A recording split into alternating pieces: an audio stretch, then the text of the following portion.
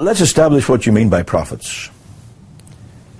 The word to prophesy can mean to tell forth or to foretell. In the sense of telling forth, every faithful preacher is a prophet. And yes, there are true prophets in that sense. Men who are bound to the Word of God, who, like Martin Luther, could say his conscience was bound to Scripture. Men who will stand for the Bible no matter what public opinion may say to the contrary. Men who will let the Bible speak to the situation that they are facing in their generation, in their town, or whatever. Yes, in that sense of telling forth God's truth on the authority of God's Word and applying it in the Saviour's name to the consciences of men, there are true prophets.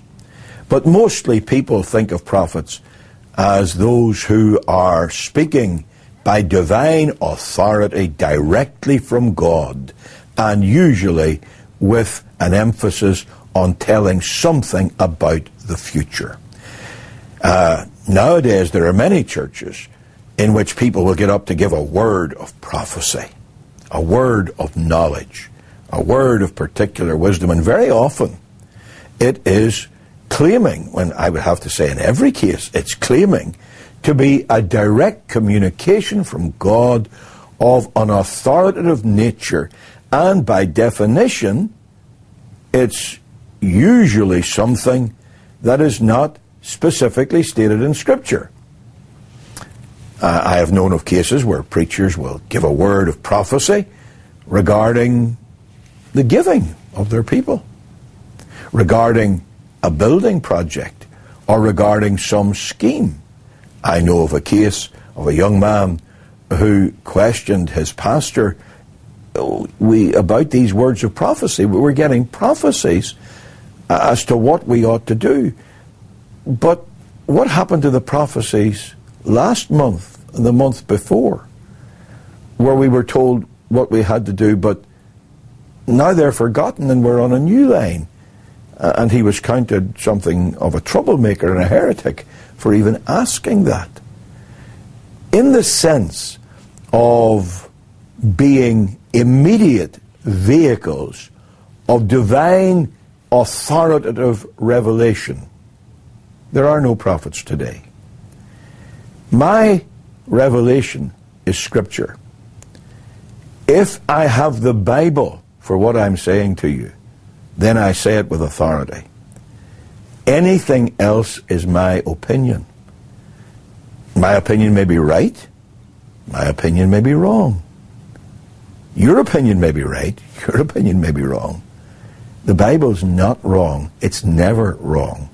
So, a preacher may be a true prophet in the sense of representing what the Bible says.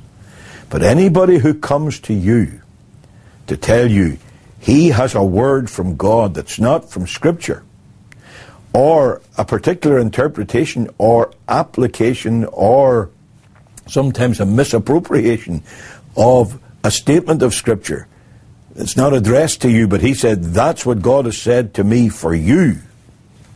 You've got to be very, very careful. You would need to get before the Lord and let the Lord take His word and by His Spirit instruct your heart. Every one of us has to come to decisions in life. Every one of us will want to know what is the leading of the Lord here. There are certain things that, and most things in life come under this category. There's no difficulty, because they're covered by the great moral commands of Scripture. Most of our choices, at least many of them, have the component of being right or wrong, morally, spiritually, biblically, right or wrong. Well, the Bible gives you an answer to that. If any course of action is going to lead me into a defiance of or disobedience to the Word of God, then it is wrong. It is not the will of God. I've heard people say, when they've been challenged about giving up an adulterous relationship, Well, I love this person. Be that as it may, God says it's sin. Well, I'll have to pray about it. There's nothing to pray about except for repentance, forgiveness, and the grace to forsake all sin.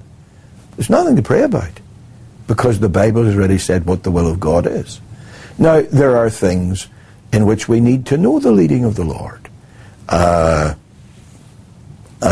a man, should I be a missionary, a minister, or civil engineer, a lawyer, school teacher, whatever? What's the will of God for my life? That's very personal. And that's where we come back to what Paul said in Romans 8, that every Christian has the indwelling Spirit of God. The indwelling Spirit of God leads the sons of God. Those who are God's people are led by the Spirit. Romans 8, verse 14. Now, in context, I have to say, the primary reference is not to that individual leading in each area of life, but I don't think it can be excluded. So when he's saying here that they that are led by the Spirit of God are the sons of God, he's saying this is the privilege of God's people. If, according to Proverbs 3, verses 5 and 6, you will acknowledge the Lord in all your ways, you submit it all to the Lord, He will direct your paths. According to James chapter 1, if you lack wisdom, you ask of God, He will give you wisdom. Now, it's not necessarily a light from heaven.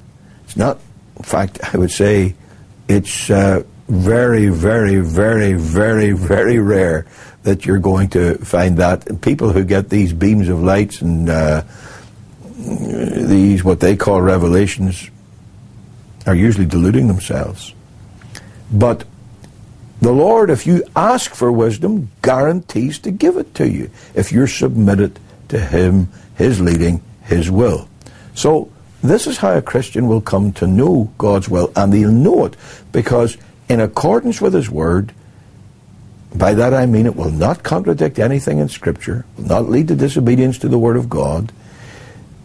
In accordance with His Word, God will give such a conviction of heart. This is what I have to do, this is what I ought to do for the glory of God, as to give you a freedom of conscience in doing it, and a lack of such freedom if you were not to do it. But you come to that conclusion. That binds you. As far as you're convinced, it'll bind you to do or not to do. But it doesn't bind anybody else. For example, a young man comes to a church and says, I feel called of God to go to the Congo as a missionary. The church will not be bound by his statement of his feeling that this is the way the Lord's leading him. The church will take that into consideration, but they will seek the Lord. They will examine the young man. They will examine the circumstances. And very, very often when people come saying they're led of God to do this or that, when church bodies look at them, they find they have none of the necessary evidences of people who are walking with God in such a way that they are qualified and trustworthy to go out into such a work. So you must seek the Lord's guidance in your life. When you feel you have that, fine. It may bind you, but it doesn't bind my conscience. I've got to look at it, if it affects me in any way, in the light of what I understand from the Word of God and from my investigation of you and your circumstances. So what I'm trying to make clear here is that no, there are no prophets in the sense of people who have that charismatic gift of being able to speak directly from God with authority to other people. They are not with us. It's the Bible that does that, the Holy Spirit using the Bible. And true prophets today are preachers who will preach the Bible and let the Holy Spirit apply it with authority to every man's heart.